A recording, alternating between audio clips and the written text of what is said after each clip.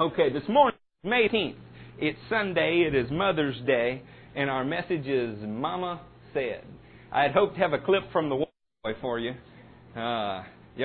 Who's seen the Water Boy in here? Am I going to get in trouble? I tell on myself pretty often from the pulpit. But Water Boy goes to college, and a teacher is explaining that the oblongata is responsible for all aggressive behavior, right? It's where passion and aggression and violent tendencies can come from. And he cites as an example that an alligator has an oversized medulla oblongata. And Bobby Boucher raises his hand and says, Mama said it's because he's got all those teeth and his arms aren't long enough to brush them. And the teacher begins to make fun of him, and Bobby loses his temper and rushes the teacher and says, "Oh no, Colonel Sanders, Mama was right. You were wrong." And I don't know, I always loved that clip. It's amazing what our mothers taught us. And there are some really righteous examples in the Bible, some lives that are worth imitating. And I just wanted to look at them this morning. So often in here, you hear things that you might not hear in other places, you know. A few weeks ago, we taught you about God's divine appointment on the Day of Atonement, where a goat named Azazel carried the people's sin away. And last week, we taught you about the Valley of Siddim. And so often, we're digging in the Older Testament looking for nuggets of truth. This morning, it'll be easy. We're going to be in Luke. Probably won't leave Luke. That'd be easy for those of you playing the game called There, right? Amen. But first, I want to read you something out of Corinthians. It's Corinthians 11, starting in verse 12. For as woman came from man, so also man is born of woman. But everything comes from God. Say thank you, Captain Obvious, right, for pointing out what is blatant right here before us. Paul is really talking about something that's profound, though.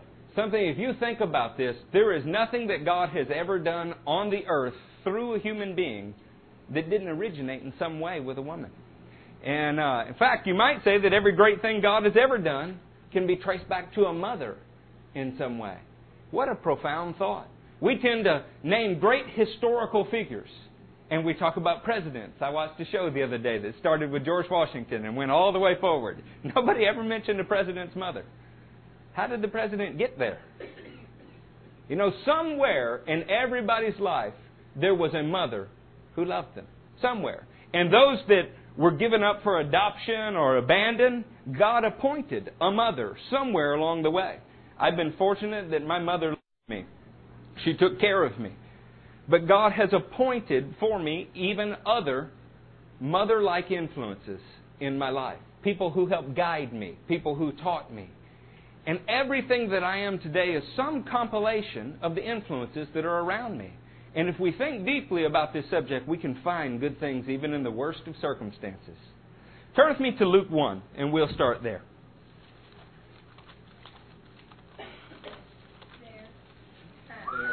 Anybody know the Hebrew word for a mother? No? Anybody cheating, looking real quick in your interlinear Bible? No? It's M. Pronounced M. E-M. So James Bond, the lady that he answered to that was M, it's Hebrew for he just didn't know it. In Luke 1, we want to give the introduction to Luke so that you understand what he's writing about and why. It says, many have undertaken to draw up an account of things that have been fulfilled among us, just as they were handed down to us by those who were from the first eyewitnesses and servants of the Word. Therefore, since I myself have carefully investigated everything from the beginning, it seemed good also to me to write an orderly account for you, most excellent Theophilus. Why did Luke write this book? He wanted to write an orderly account. And now he's going to tell you why.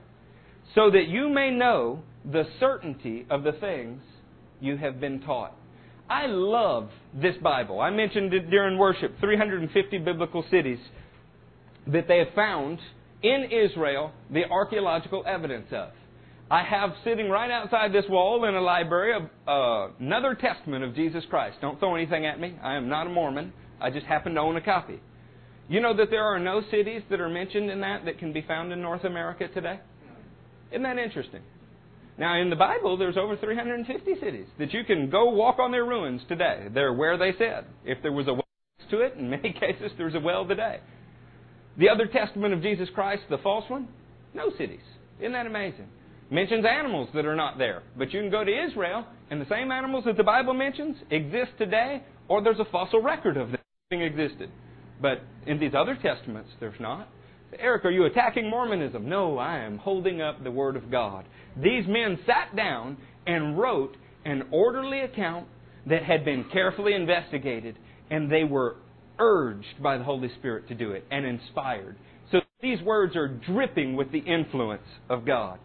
With that in mind, in the 5th verse, it says, in the time of Herod, king of Judea, there was a priest named Zechariah, who belonged to the priestly division of Abijah. His wife Elizabeth was also a descendant of Aaron. Both of them were upright in the sight of God, observing all of the Lord's commands and regulations blamelessly. But they had no children, because Elizabeth was barren, and they were both well along in years. Now, when Luke said he set out to write an orderly account, this is really an understatement. Luke has the longest chapters of any gospel. I mean, he goes into the hundreds of verses in some of his chapters. But even in this very first paragraph, he sets the time in history. It's the time of Herod the Great. All of history, secular and Christian, record Herod the Great. Isn't that nice? You can go walk in his palaces today. I've been in them. Stood in these pools in the middle of the desert that he had slaves build. Very nice guy, right? Listen to what he says about Zechariah's ancestry, though.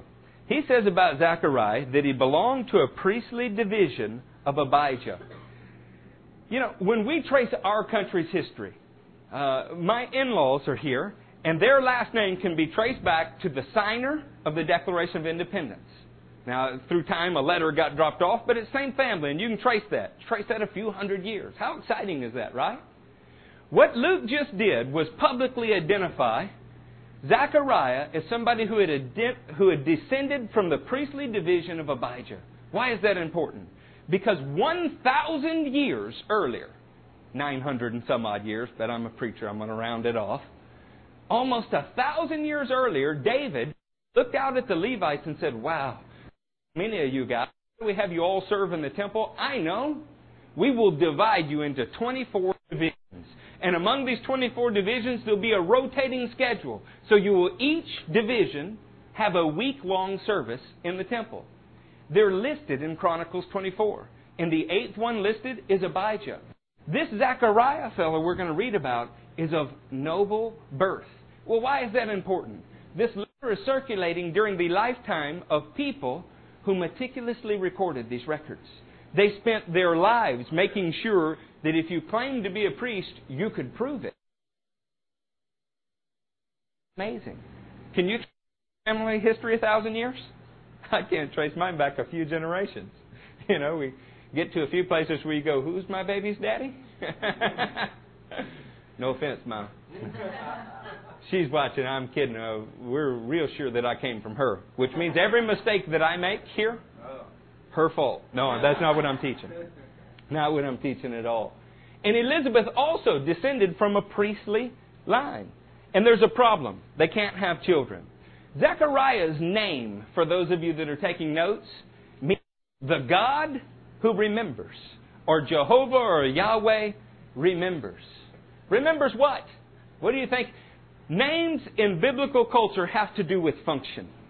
When somebody was given a name, it was prophetic about their life. In fact, a very fun Bible study to do sometime, and I think I've given you a head start on our website if you look for it, is take the first 15, 20 names mentioned in the Bible in the family lineages.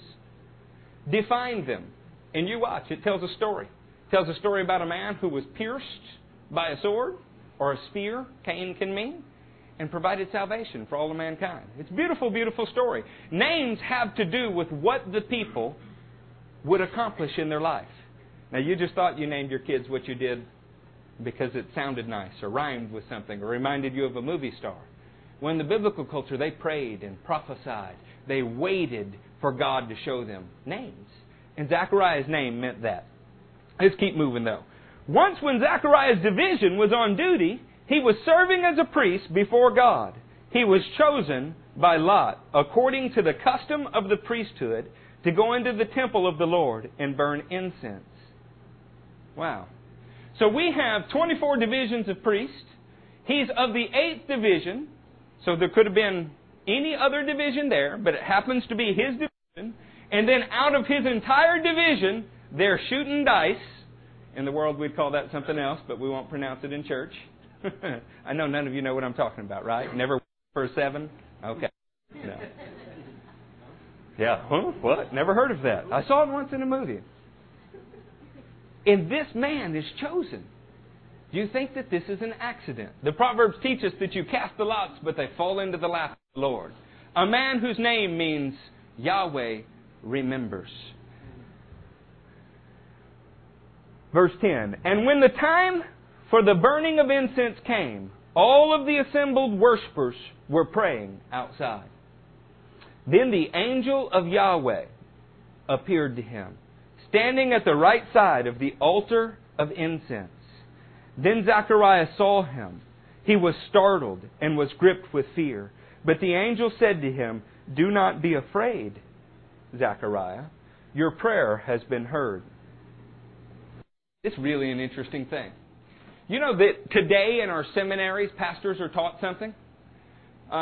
Corinthians 13 mentions that love endures forever. It mentions that at the end of the age, faith, hope, and love are all that will remain. But it mentions also some spiritual gifts. And one of the spiritual gifts that Corinthians 13 mentions is a day that it will cease is tongues. Well, our seminaries today often teach that when perfection comes, tongues will be ceased. Has anybody ever heard that before? Okay. I'm not teaching about tongues today. I want to draw a parallel for you. They taught that the closing of the Scripture, the canon of Scripture, was the perfection to come, and so all tongues have stopped. Well, aside from the evidence in this room that has proved that's not true, and the largest, fastest growing churches around the world, like Paul Youngie Cho's in Korea, where they all speak in other tongues, there's another real problem with that. The next verse also says knowledge will pass away. Makes you wonder sometimes about the interpretation. Well, why bring that up about Zechariah? I want you to begin to set this mood. Zechariah is living in a day when people believe that God can speak, but no longer does He speak in the way He did long ago. He has just come after 400 years of what the Jews called silence. This is the Maccabean period between Malachi and Matthew. See, we think of these as biblical days. And today, well, if I lived back in those days, people have always been the same. The Jews met about 200 BC and said, you know what? There have been no national prophets. We haven't seen any Jeremiah-like figures, no Isaiah-like figures. It must be that God is done speaking to us like that. And they closed the canon of Scripture, declared themselves to have the perfect Word of God, and no need for this anymore. Well, there's a real problem with that. Nobody told God. And Zechariah happens to be walking into a temple. He's walking up to an altar, and the angel of the Lord appears to the man whose name means God remembers. God had remembered that He had a people that are built to be interacting with Him, that are waiting for the opportunity, yearning, longing for their God. And here's the secret, friends. He longs and yearns and wants to meet with you. Watch what He tells him. Ooh, my pages are turning. Then the angel of the Lord appeared to him, standing at the right side of the altar of incense. When Zechariah saw him, he was startled, gripped with fear. But the angel said to him, do not be afraid, Zechariah. Your prayer has been heard. Your wife, Elizabeth, will bear you a son, and you are to give him the name John. Has anybody in here ever had an experience with the Lord where you were very confused about what you thought He told you? Yeah, me too. In fact, so often we get a little tidbit from God, right? And we run and go tell all of our friends, but then we add all of the details in that God didn't give us. I prophesied to one of my friends. I believe that the Lord had shown me. I've learned a lot about prophesying to my friends about wives. But I believe the Lord had shown me that he was going to be married, and I was so excited. So I just painted the rest of the picture, what I thought his wife would look like. Well, he didn't get the beautiful brunette, he got the beautiful redhead, and she's here today. Say, well, what do you do with that? You say exactly what happened. I miss God. I presumed something. Well, Zechariah is standing there, and he's not missing God. There is an angel before him, the angel of the Lord. And he speaks to Zechariah, and he says, you are to give your son... Now, mind you, this guy's been waiting for a long time for a baby and hadn't gotten it. Do you think that baby's important to him? I once knocked all the front of Paul Dietzel Jr.'s out. Now, those of you not from Louisiana, that didn't mean anything to you, but Paul Dietzel was a famous football coach in Louisiana, and his son couldn't have any children. And so they waited and prayed and waited and prayed, and after about 20 years, they had a baby. They entrusted that baby to me at a football camp, and I knocked all of his teeth out. Do you think they were happy with me? No, because when you've waited for something for a long time, when you've hurt for it, when you've yearned for it, it's very precious to you, isn't it? You ever seen a teenager? You make a mistake, you give them too nice of a car too fast. Doesn't mean very much to them. Yeah, you give them an old jalopy and let them work for their money for a while, and they will treat it like it is golden, right? They need to make a car with an inner tube all the way around it to prepare for Judah's driving days. He's supposed to get a name, John. Now to us, John, we say John like, just rolls off the tongue. And John was a popular name during this day, but you remember names have to do with function? Nobody in Zechariah's family had ever been named John. Come on, those of you that have children, wasn't there pressure from your family to name your kids based on somebody in the family? Well, I threw them all for a loop. Name one Judah, another Gabriel, another named Abby. To the best of my knowledge, nobody in any family got any of those names. There's pressure on him. He needs to pick a name that comes from his family history and that he believes will represent this boy's life. But God didn't give him that option. He said his name's going to be John. John means Yahweh is merciful. So we have a father whose name means Yahweh remembers, who is going to have a son who means Yahweh is merciful. Now, who is this John? He's not Baptist, but he is called the baptizer. And John the baptizer is not somebody you would normally think of as associated with mercy, right? John had kind of a turn or burn message, didn't he?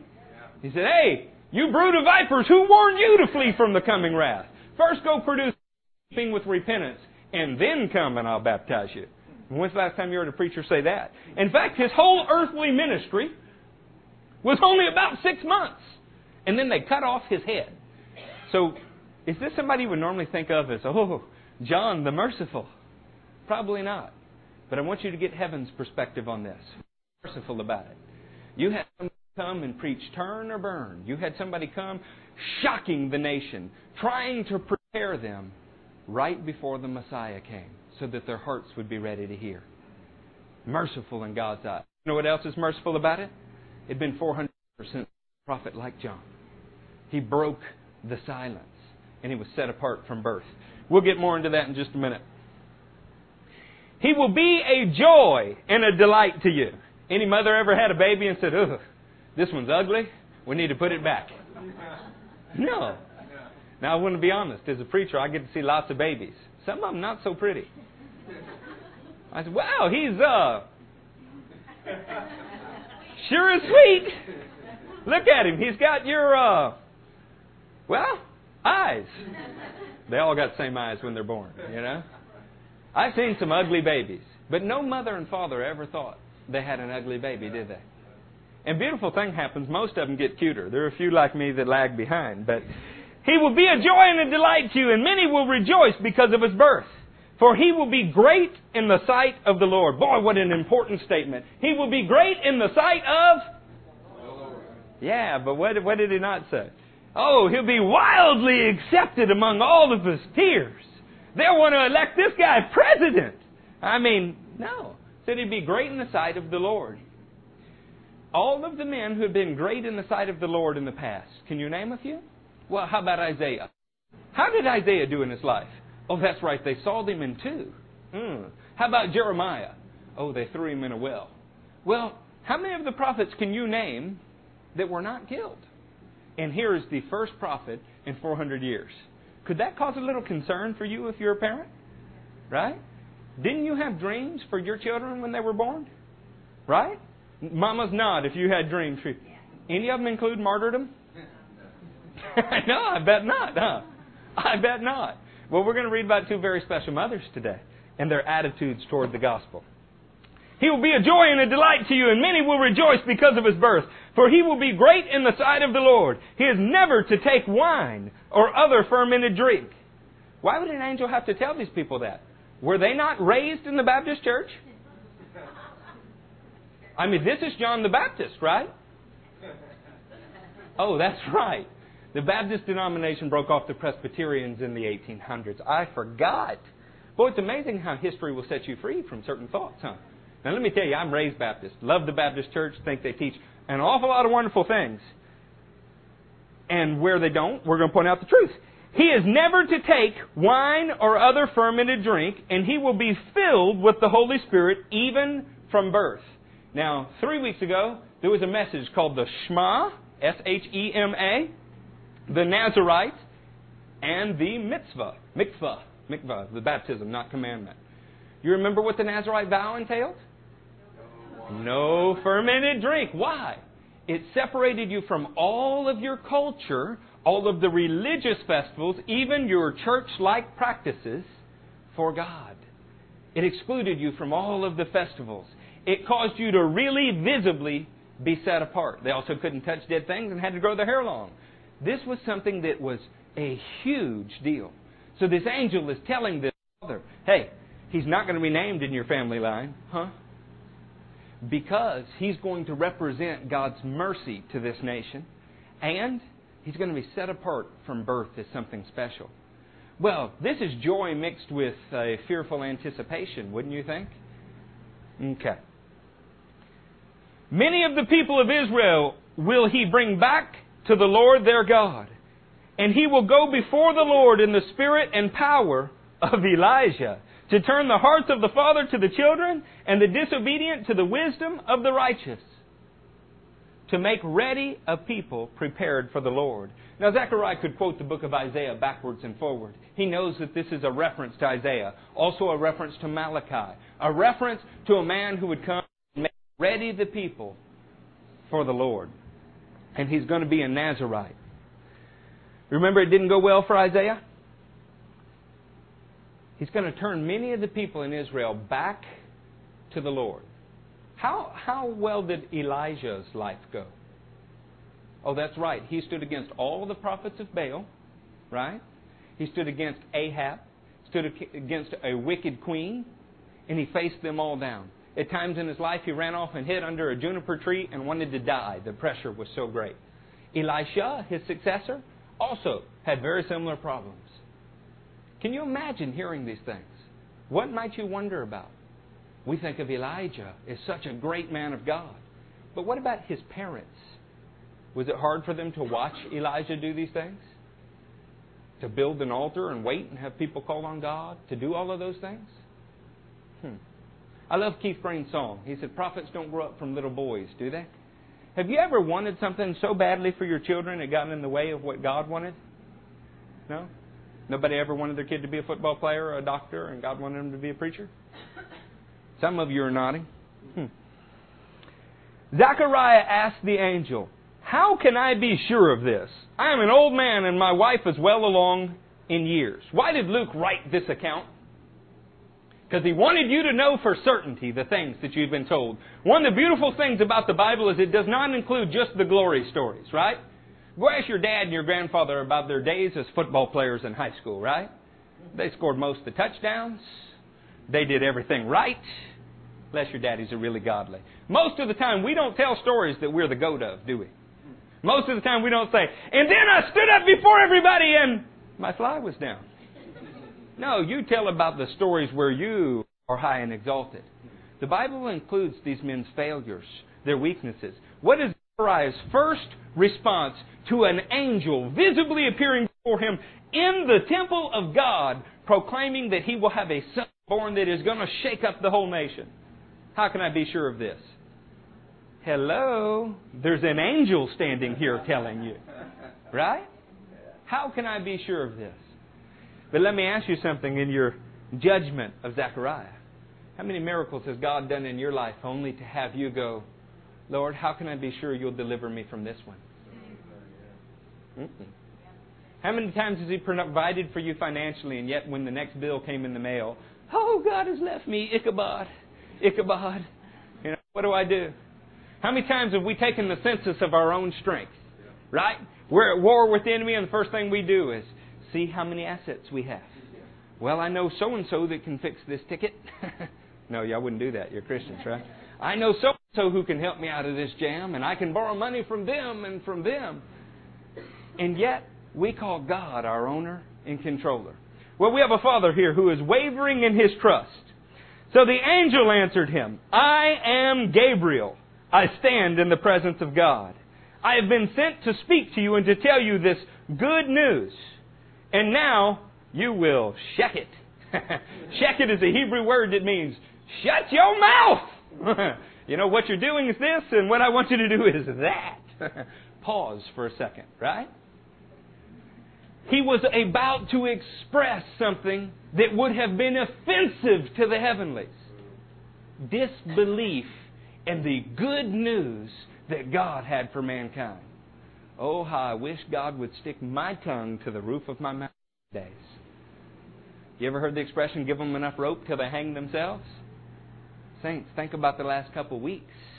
What if you said that if an angel of the Lord was standing in front of you, he would go, shut your mouth. Right? My favorite expression used to be, is that how your mama taught you to talk? No, it's not. Mama had a lot of things that she taught. Y'all want to hear a few of them?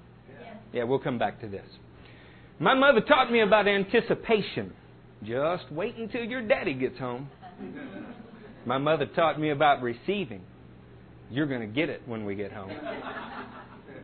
My mother taught me how to meet a challenge. What were you thinking, Eric? Answer me when I talk to you. Don't you talk back to me. Mother taught me about logic. If you fall off that swing and break your neck, you're not going to get to go with me to the store. My mother taught me about medical science. If you don't stop crossing your eyes, they're going to freeze that way. My mother taught me to think ahead. If you don't pass that spelling test, you will never get a good job. My mother taught me humor. When that lawnmower cuts off your toes, don't you come running to me. My mother taught me how to become an adult. If you don't eat your vegetables, Eric, you will never grow up. My mother taught me about genetics. You're just like your father. My mother taught me about my roots. Do you think you were born in a barn?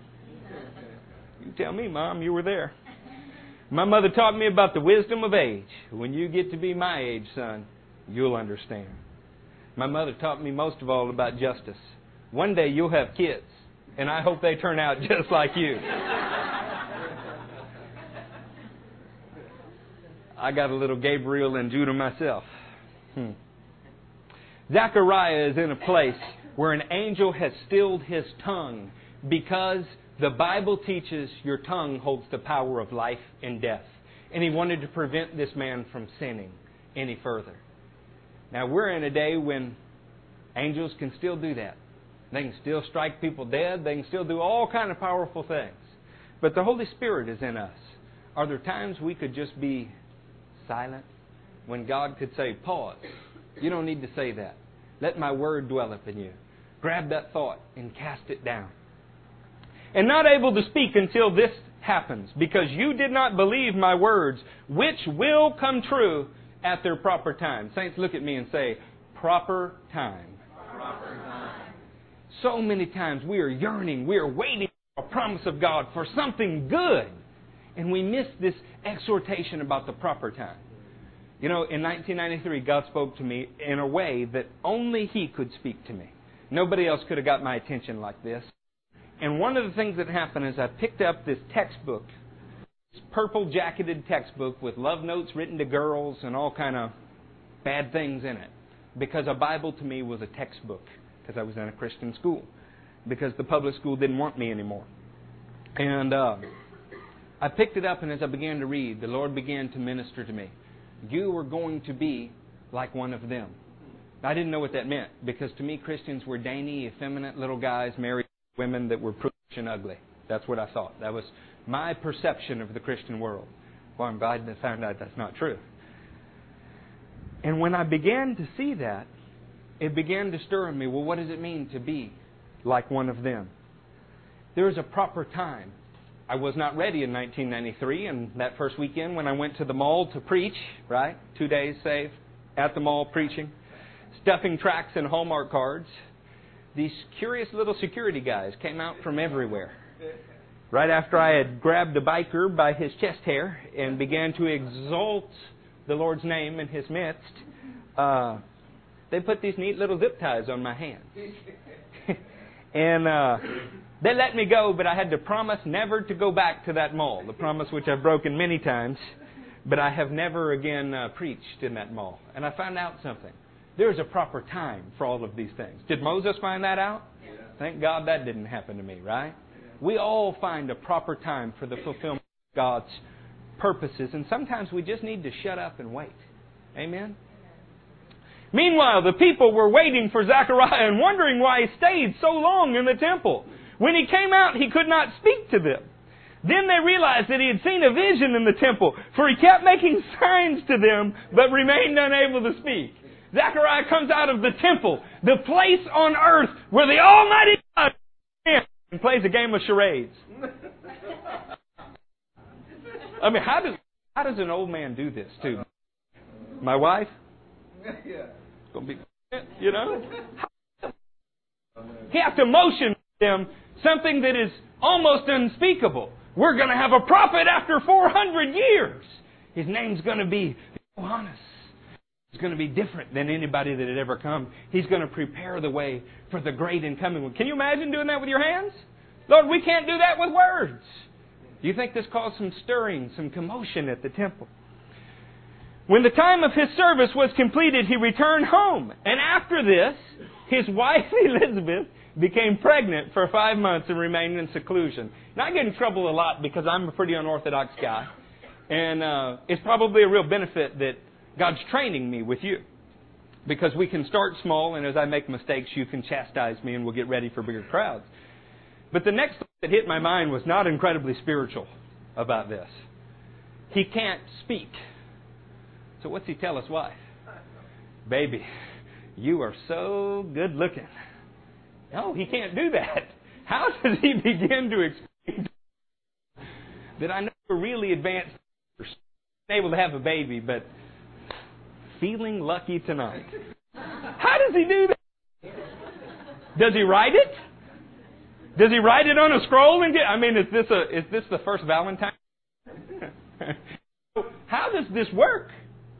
See, the things of God that happen on the earth have always happened to real people.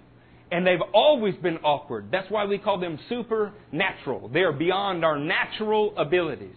But somehow or another, this worked out. And the promise of God comes to pass. After this, his wife Elizabeth became pregnant and for 5 months remained in seclusion. Why? Y'all see that old lady? She's getting fat. She must have a tumor. What's wrong? Those people, God must be upset with them. The husband got stricken silent, and the wife's body's changing in strange ways. Nobody would have considered she could be pregnant. Now, how odd is that? I want you to think about people then are just like people now. Today, people excuse spiritual gifts as something that happened a long time ago. It could never happen today. In this day, they excused visions from God. The prophetic writings is something that happened a long time ago, but not in the first century. People have always been the same. Is not the Jewish faith founded upon a man named Abraham? Yeah. And how did Abraham show his faith before God? Doing amazing things, but chief among them, having a son when he was old in years.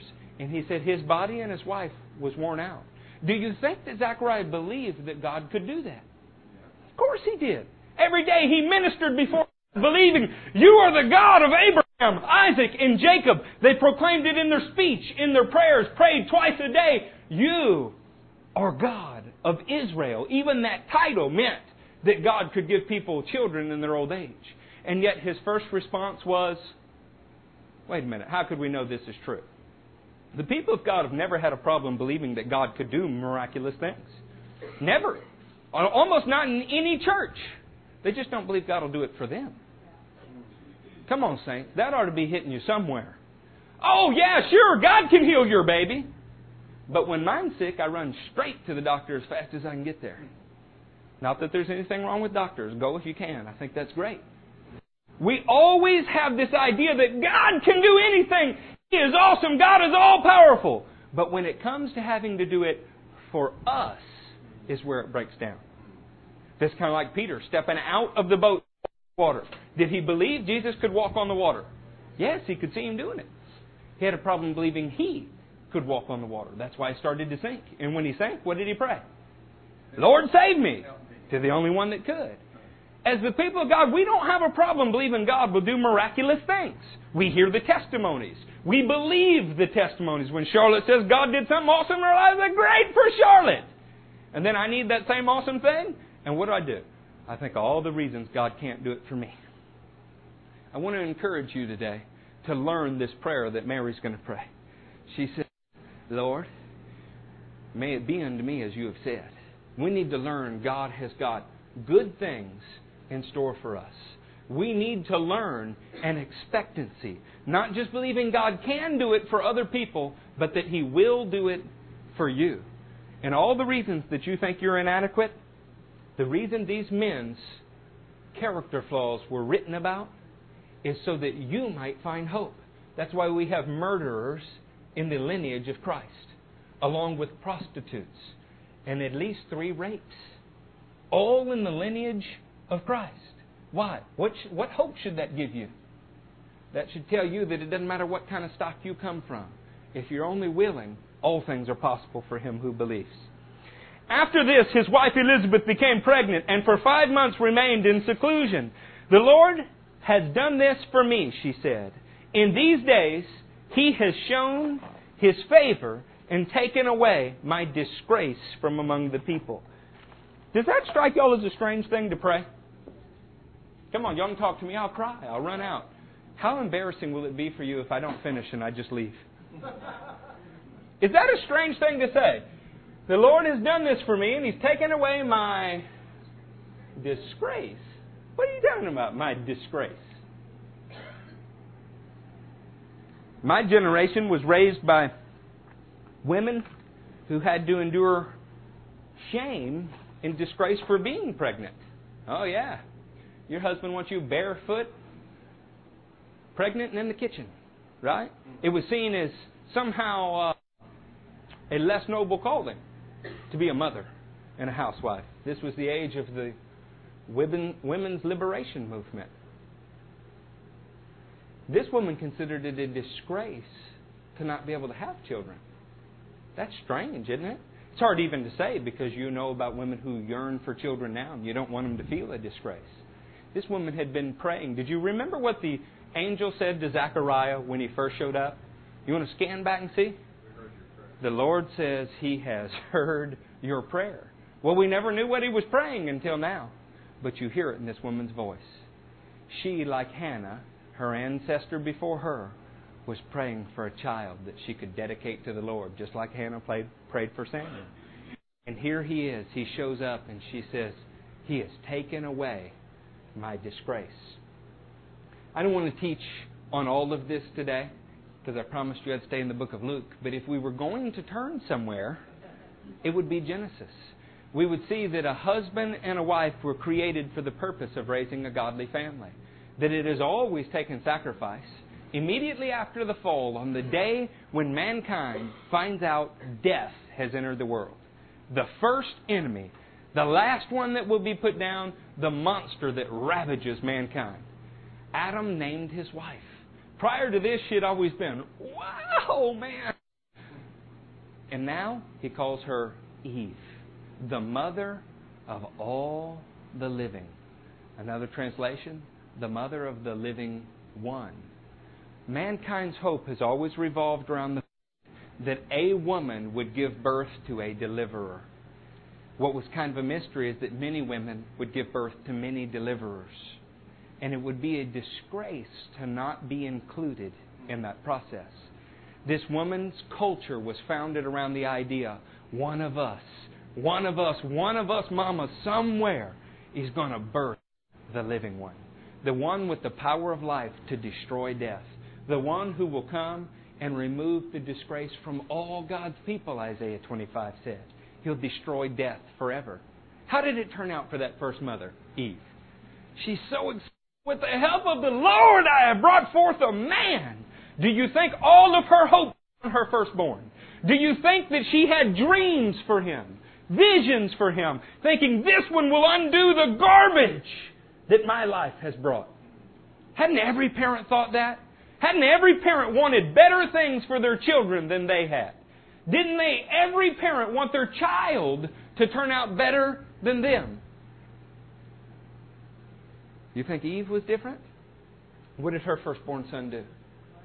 Killed the secondborn. There's been a war raging between the two seeds that come from a woman and from a man. Neither independent from the other. That's what I read to start with. That which we want for our children, the good things, God's will for our children, and that which comes most naturally to their own nature. What motherhood and fatherhood is really all about is teaching one and trying to drive out the other. For that, we need to listen to what our mamas said.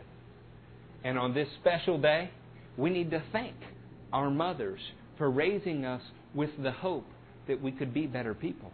That is an awesome thing. A little bit about Mother's Day, then we'll come back to this story. Like most every other holiday we have, this started off as pagan revelry. Does that surprise you? You name a holiday and I can tell you its satanic origins.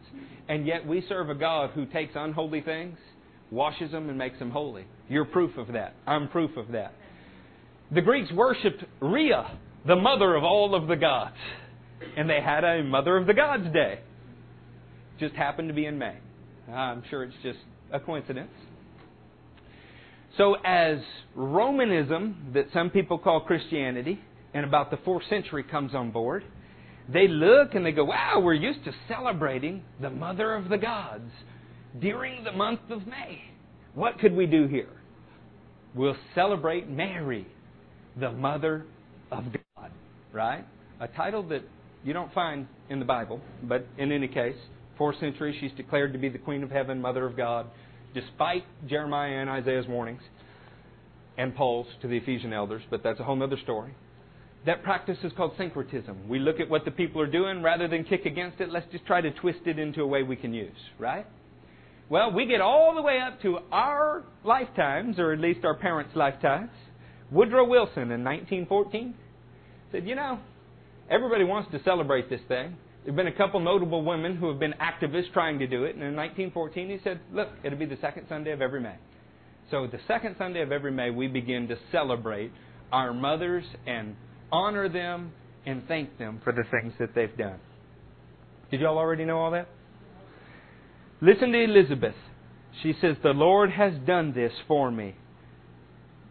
In these days He has shown His favor and taken away my disgrace from among the people. In the 6th month, God sent the angel Gabriel to Nazareth, a town in Galilee, to a virgin pledged to be married to a man named Joseph, a descendant of David. Why is that important? Because in all of this hope that mothers are birthing children, along the way the promise got refined. At first it was just there will be a seed of a woman who will crush the head of the enemy. Then as time goes on, he'll be a supernatural child, like Isaac, one born in some supernatural way, born in promise. As time goes on, he'll be of the line of David, a king whose kingdom will never end. And so the promise got broad for all women, then narrow, and then broad, and then narrow. In fact, the writer of Matthew says Rachel and Leah were competing, in a manner of speaking, to produce the Messiah. Every woman considered it an honor to have in fact, what a funny story. Can you imagine, men? Boy, I'm really going to get in trouble now. It's what happens when you have no notes when you preach. Can you imagine a situation where you're married, oh dear Jesus, to more than one woman? One bribes the other one with, of all things, mandrakes, to have a night with you because she wants to produce the Messiah. That sounds weird and cultish, doesn't it? It really does. But in Old Testament Israel, the belief in the Messiah and His coming through a woman was strong that they did these things. Now in the New Testament, the Messiah's come. Our job is not to hope that you birth the Messiah. What is it to do? Hope that you birth someone who will be a member of the Messiah's body here on earth, completing God's work on earth. Paul tells Timothy pretty strong words along these lines about what hope women are saved in, and he mentions childbearing. And people don't understand it, but that's what he's talking about.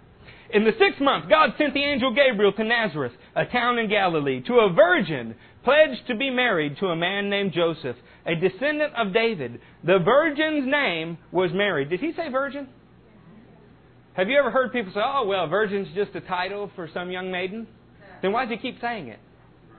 Could it be that these writers are familiar with the book of Isaiah and the promise that a virgin would have a child and his name would be God with us, Emmanuel? Could it be that, you think? Maybe he's trying to draw your attention to it. The angel went to her and said, greetings, you who are highly favored. The Lord is with you. This is pretty strange. It really is. It doesn't seem strange to us. How do you usually greet people? Hi, I'm Steve. Hello, Steve. No, I'm kidding. Say, hi, I'm Steve, right? They say, hi, I'm Fred. I'm Eric. I'm greeting. Would it be a strange greeting if I walked up to you and said, Master Stephen Richards, may I present myself before you, one who is esteemed and highly favored? That would be strange, right? You would think I was weird. There we go. Thank you for those adjectives that escape me at times. You'd think I was a little strange. The angel's greeting to her is almost inappropriate. And the reason it's almost inappropriate is this greeting is reserved for someone of stature, a king, a queen, somebody who is highly honored. At this time, Mary's probably somewhere between 13 and 16. She's not a person of standing in society. She comes from the most humble of origins. In fact, her only real hope at societal respect would be to marry very well. Marry to marry. Her name's really Miriam, by the way. We've Englished this word. And yet, the angel addresses her as coming from the throne of God and seeing her as something special. If what you learn from Zechariah is not just that God can do it for other people, but He will do it for you, what you learn from Mary is God sees you a whole different way than you see yourself. You look in the mirror and you see that you have acne, or that your hairline is moving around, migrating down your back and in your ears. You look and see all of the physical imperfections and the reasons that people might not like you. What God looks at and sees is all the potential that you can be if you just will say, may it be unto me as you have said. See, this Bible is full of promises for us. The question is, do we have the courage to live like they're true, to begin to see them? Or does God need to stick our tongues to the roof of our mouth that we cannot continually whine and speak against them and destroy His work? But the power lies with us to do one or the other, to speak life or to speak death. Lisa is a beautiful mama here today. She sent me her testimony because not everybody's a bold and obnoxious like her. She didn't want to be singled out. Sorry, Lisa. And one of the things she wrote in there was that she had carried around this sack of beans on her. This was a metaphor. This enormous heavy sack all the time. And that a few months ago, from the work of another mother, a little warrior named Lindy Slaughter, who's going to give birth to Lily Slaughter. Isn't that almost like an oxymoron? A Lily Slaughter, right? God's full of those beautiful contradictions, isn't He? Here we see a 9-month pregnant, 8-month pregnant, whatever it is, woman who is expanding and yet powerful for Jesus. We are never what we appear, saints. Never. So she writes to me about this sack of beans, and what she doesn't know, or maybe she did, but I didn't think she knew, is in 1678 another man wrote one of the most classic pieces of literature the world's ever seen, called Pilgrim's Progress. His name was John Bunyan. And he described the very same weight on his shoulders. See, in Christ, for hundreds and hundreds of years, God has been about taking the burdens off of our shoulders, putting them on His for us, so that we can begin to walk freely and upright and see ourselves for what we are in Christ instead of what the world wants us to be. He wrote that from a prison cell. And it still touches us today. Because as unique as your experiences have been with God, they're the same for every human being. We get to a place where we realize we're not what we should be, but that He desires us to be more. If what you've gotten out of religion thus far is the feeling that you are a bad person and that you're going to be burned and that everything is wrong, you misunderstood the point. What you should be getting out of it is you are capable of more. You are called to a higher standard. God can use you. The reason the Bible's full of stories like David or a little nameless boy who brought 5 loaves and 2 fishes is to encourage you. Whatever you can give to God, whatever you can find the trust to give Him, your life, your assets, whatever it is, He can do something with. This is the problem, Chandler, with meeting with me during the week. I went to lunch with Chandler this week, and Chandler's talking to me about his testimony. He said, Eric, my testimony's just, it's still in progress. I couldn't help but laugh. Yeah, I know. And so is mine. Good news is, as years go by, you can drop out the things you don't want. And leave this. We are all a work in progress, saints. And these people were too. But look at their hearts. And on this Mother's Day, look at the courage of this woman. Greetings, you who are highly favored. The Lord is with you. Mary was greatly troubled at His words and wondered what kind of greeting this might be. How could this guy, this angel, talk to me like this? Have you never thought that? Heard somebody preach and said, well, that might be true for them. But if that dude knew how much junk I was carrying around, we all wait for that same Azazel, that same goat, that same Jesus to take our sin away from us and leave us light, free, and ready to do something for Him. Paul even said it this way later in his letters, because I'm going to stay in Luke like I promised. Paul says, we've learned not to judge anyone according to the flesh. What does that mean? That means that this apostle, who was trained in all of the religion of Judaism and birthed in revelation experience in Jesus, spending more than 14 years dedicated to getting more revelation from Jesus, and then who went around preaching everywhere, learned a principle. Dude, you cannot judge a book by its cover.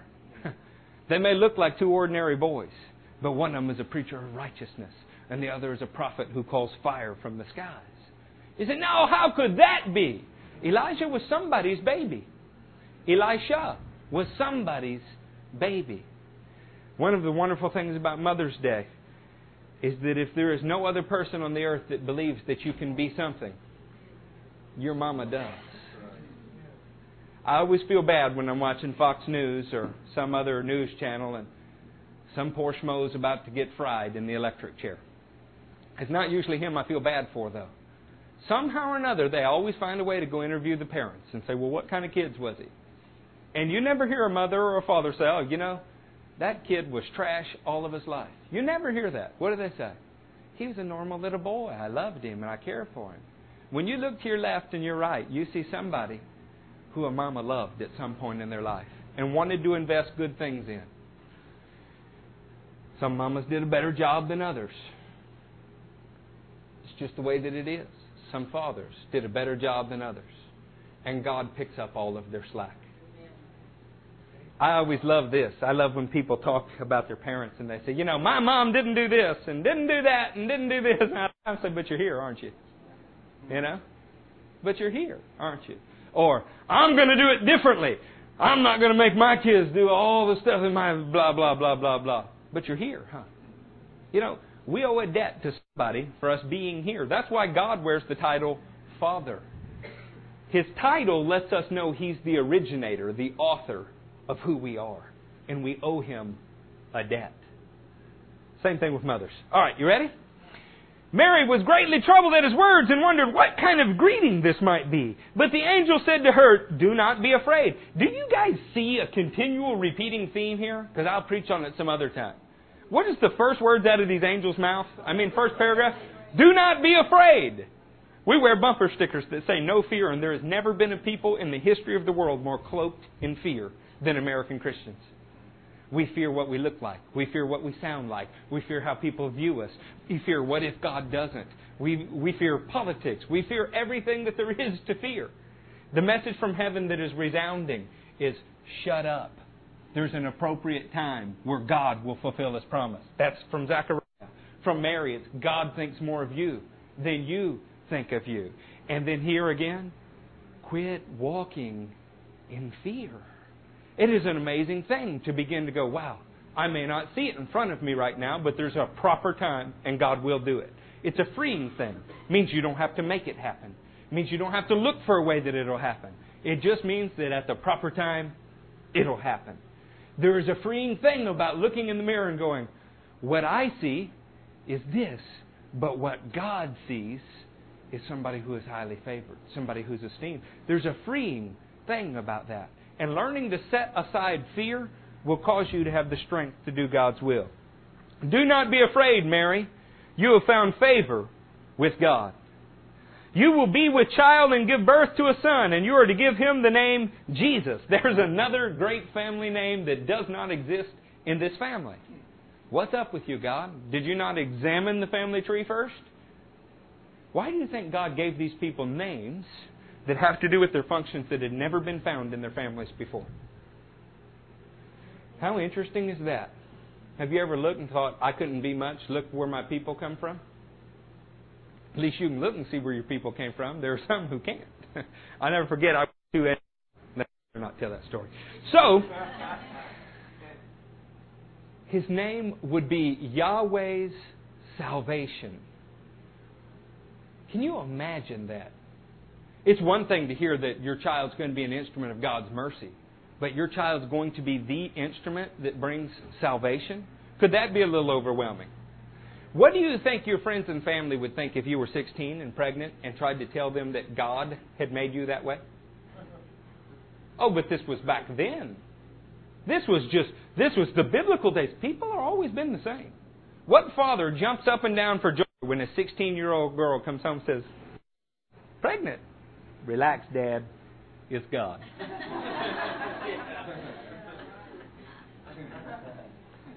Did the Jewish people believe God could do that? Yeah. What did they not believe? God would do it to their daughter. Yeah. Oh, Isaiah had written about it 740 years before Jesus. But, I mean, come on, that's somebody else's kid, right? When will the people of God shake off the dust and begin to realize God can do great things through us? Have you ever had somebody tell you a dream? I mean, I'm going to be president one day. And you thought, yeah, right. Why did you think, yeah, right? Because you know them. Right? You're not supposed to know and associate people who are going to be great. Well, everybody starts somewhere. We need to adjust our perspectives. We need to begin to see ourselves as highly favored by God, ready to do great things. He will be called great and will be called the Son of the Most High. The Lord God will give him the throne of his father, David. There's a really specific promise. It came from 2 Samuel 7, but I'm not going to turn there because I told you I would stay in Luke. Where after all of this time wondering who will the Messiah come through, God at one point in history says, hey David, it'll be through your family line. But the problem is David's family line was pretty darn big. Now, when God spoke that to David, he'd been holy all of his life, right? Basically born again from the womb. No, this is well after his murder and adultery. And yet there was hope. Isn't that amazing? The Lord God will give him the throne of his father David, and he will reign over the house of Jacob forever. His kingdom will never end. What a strange promise that would be. How will this be, Mary asked the angel. I want you to hear this. What is the difference? If you had to contrast her and Zechariah, what did Zechariah say? How can I know this is true?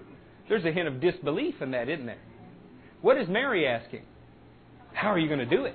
Do you understand? Now, I want you to hear this, though. When I say people have always been the same, when Sarah heard the promise that she would have a child, what'd she do? You got to be kidding. Right? Great people of faith. You got to be kidding. What did Abraham say? It's going to have to be Eleazar that's going to inherit my estate. Right? If you don't know what I'm talking about, you need to turn back to Genesis 19 and 20, but I won't do that because I'm going to stay in Luke. Right? But I want you to know that every story that we read is rooted somewhere. It's why I'm always teaching you out of the Old Testament. Somebody told me this week, I didn't know what to think of your church when I first came. I mean, what's your obsession with the Old Testament? He said, but then I began to get it. I see. And it's where all of those stories come from. I thought, wow, only a few months and dude's got it. He'll reign over the house, the Lord God will give him the throne of his father David, and he will reign over the house of Jacob forever. His kingdom will never end. How will this be? Mary asked the angel, since I am a virgin. She got hung up on the first part. You know, Mom and I hadn't talked about it a lot, but she did hint when I betrothed myself to Joseph that there was a certain kind of interaction that was going to have to happen. And there hadn't been any of that. So how is this going to happen? The angel answered, the Holy Spirit will come upon you, and the power of the Most High will overshadow you. Let's stop here for a second. What great thing is it that God's birthed in your heart that you believe somebody else could do? What great thing is it that you've ever conceived of that you hope would happen? But it's got to happen with somebody else because God just couldn't use you. Friends, we got to learn to dwell in the shadow of the Almighty. We have to learn to make Psalm 91, which we won't turn to because we're going to stay in Luke, our dwelling place, the abode of the Most High. Because when He begins to overshadow you, meaning overshadow your thoughts, overshadow your inadequacies, overshadow all of your failings, all things are possible. We just have to learn how to let Him overshadow us. The problem in churchianity today is we want to outshine Him. We'll only do things for Him if we shine brightly. We'll only do things for Him if there's obvious glory in it for us. And the that He does through us are the kind that most people will laugh at. But they're great in the sight of God. My little boy invited people to his baptism. Tell them, don't you just invite the friends that are easy, invite the ones that are hard. That's an example of God overshadowing someone. Do you think He wanted to do that? Of course not. But if he learns now how to put aside fear, what do you think he'll be like when he's a full-grown man? Saints, we need to mature in our faith, in our trust in Him. We need to learn to let the Almighty God overshadow us. So the Holy One to be born will be called the Son of God. Even Elizabeth, your relative, is going to have a child in her old age. And she who is said to be barren is in her 6th month. What is that, saints? It's what we do every Wednesday night. That's the testimony of somebody else that something supernatural happened to. And as long as it's in a galaxy far, far away, and a time long ago, it means nothing to us. That's why we're dull to the missionary stories. But when it's your cousin, amen, when it's somebody you know, all of a sudden it impacts you more. Why? Because they were ordinary people. Yeah, anybody that God's ever done anything to was an ordinary person. But He overshadows us, and great things are possible. Mary's getting encouraged by hearing the testimony of her cousin. Now, let me ask you, is it a toss-up or is one bigger miracle than the other? I don't know. I guess it depends on how old they were. But, these are pretty phenomenal things, aren't they? Even Elizabeth, your relative, is going to have a child in her old age. And she who is said to be barren is in her 6th month. For nothing is impossible with God. Nothing is impossible with God. I got just a few minutes left, but I need you to do something. If there were a radio dial in your head and you could change the station, change it for a minute. When we hear those words, we are used to saying, that's right, God can do anything. That is not the context with which this angel is. He's not saying God can do anything. He's saying, for you, nothing is impossible with God. He's speaking to an individual about her life. Nothing is impossible with God. There is an enormous leap between saying God can do anything and saying God can do anything for me. And you have to make that step if you ever want to see anything happen. We cannot stand back in disbelief in the timidity of our own shadows and always say, well, God will do it for someone else. And be the bold, bright, vibrant, shining cities on a hill God has called us to be. Faith always puts something at risk. And it's usually the risk of failure in front of people. But when you begin to believe that God can do all things for him who believes and that him is you, you can begin to see it happen. My very first thought when I went to the funeral of this 8-year-old child to preach it was, Lord, will you raise him? Now, the easiest thing in the world is to never even grasp or wrestle with that thought, right? Because if you are fool enough to believe that he might, then you have to try. You ever walk past somebody in a wheelchair? The thought hits your mind, but you just keep walking as fast as you can. You put it out of your mind as fast as you can. When we can begin to dare to believe.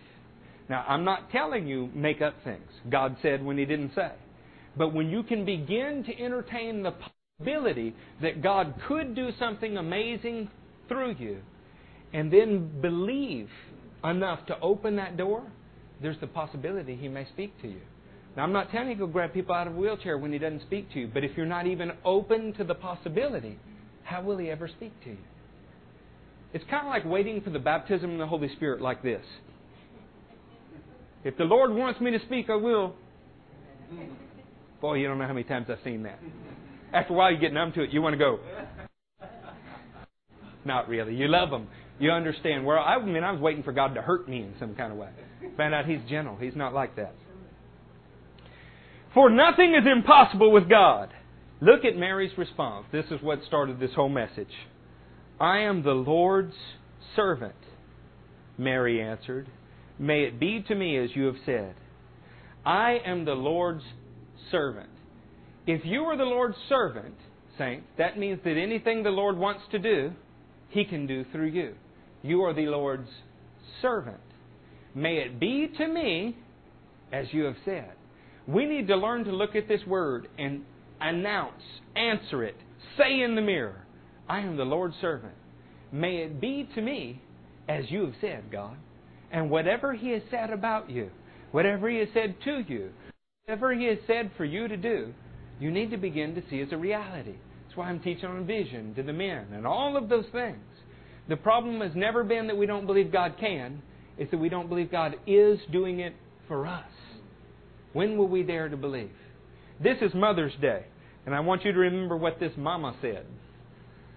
This mama saw herself as the Lord's servant. And she was willing to endure this for God. Why do I say endure? When you think of a calling, what is it? Is it something in the limelight? Is it something great with a little too much you in it?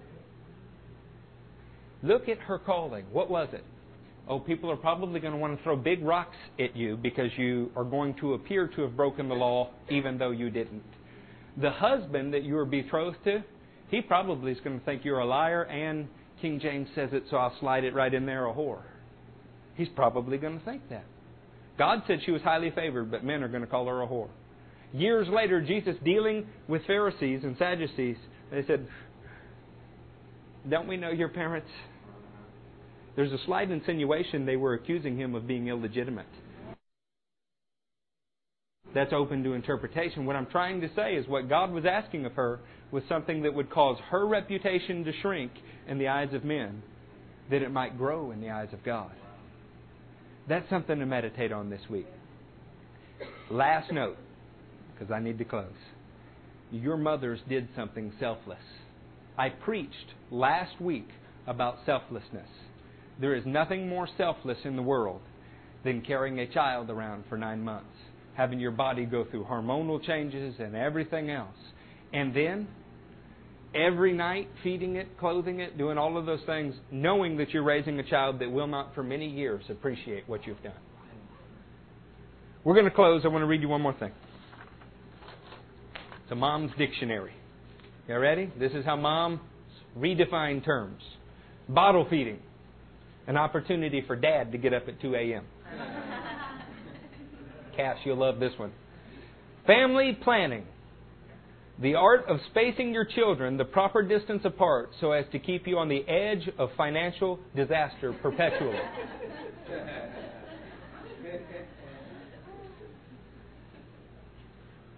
I didn't know what my middle name was until I was in junior high. I was never a very bright kid. Full name. What you call your child when you're mad at him. Thanks, Mom. She is always sweet. Grandparents. The people who think your children are wonderful, even though they're sure you're not raising them right. Independence. How we want our children to be as long as they do everything that we say. A show-off. A child who is more talented than yours. I could relate to this one. In a mom's book of definitions, a puddle is a small body of water that draws other small bodies wearing dry shoes into it. Today we're going to stand up and we're going to close in prayer. And then if you haven't called your moms yet, go call your mom. If you can't get her by phone, write her a letter, send her an email, do something. And remember that other mothers throughout history had the hope that their children could be something. And learn to look at yourself and believe that God can do things through you. This is the hope of Christianity. Not that God can do anything, but that He can do anything in you and through you. Otherwise, we're just dependent upon intellect. The gospel is a supernatural gospel, which means God takes you personally to a higher plane than you're capable of without Him. Put that to the test, saints. Show some trust in Him, and great things will happen, I promise. Oh, it's uncomfortable. It hurts and it's scary. But that's why the angels keep saying, do not be afraid. Pray with me.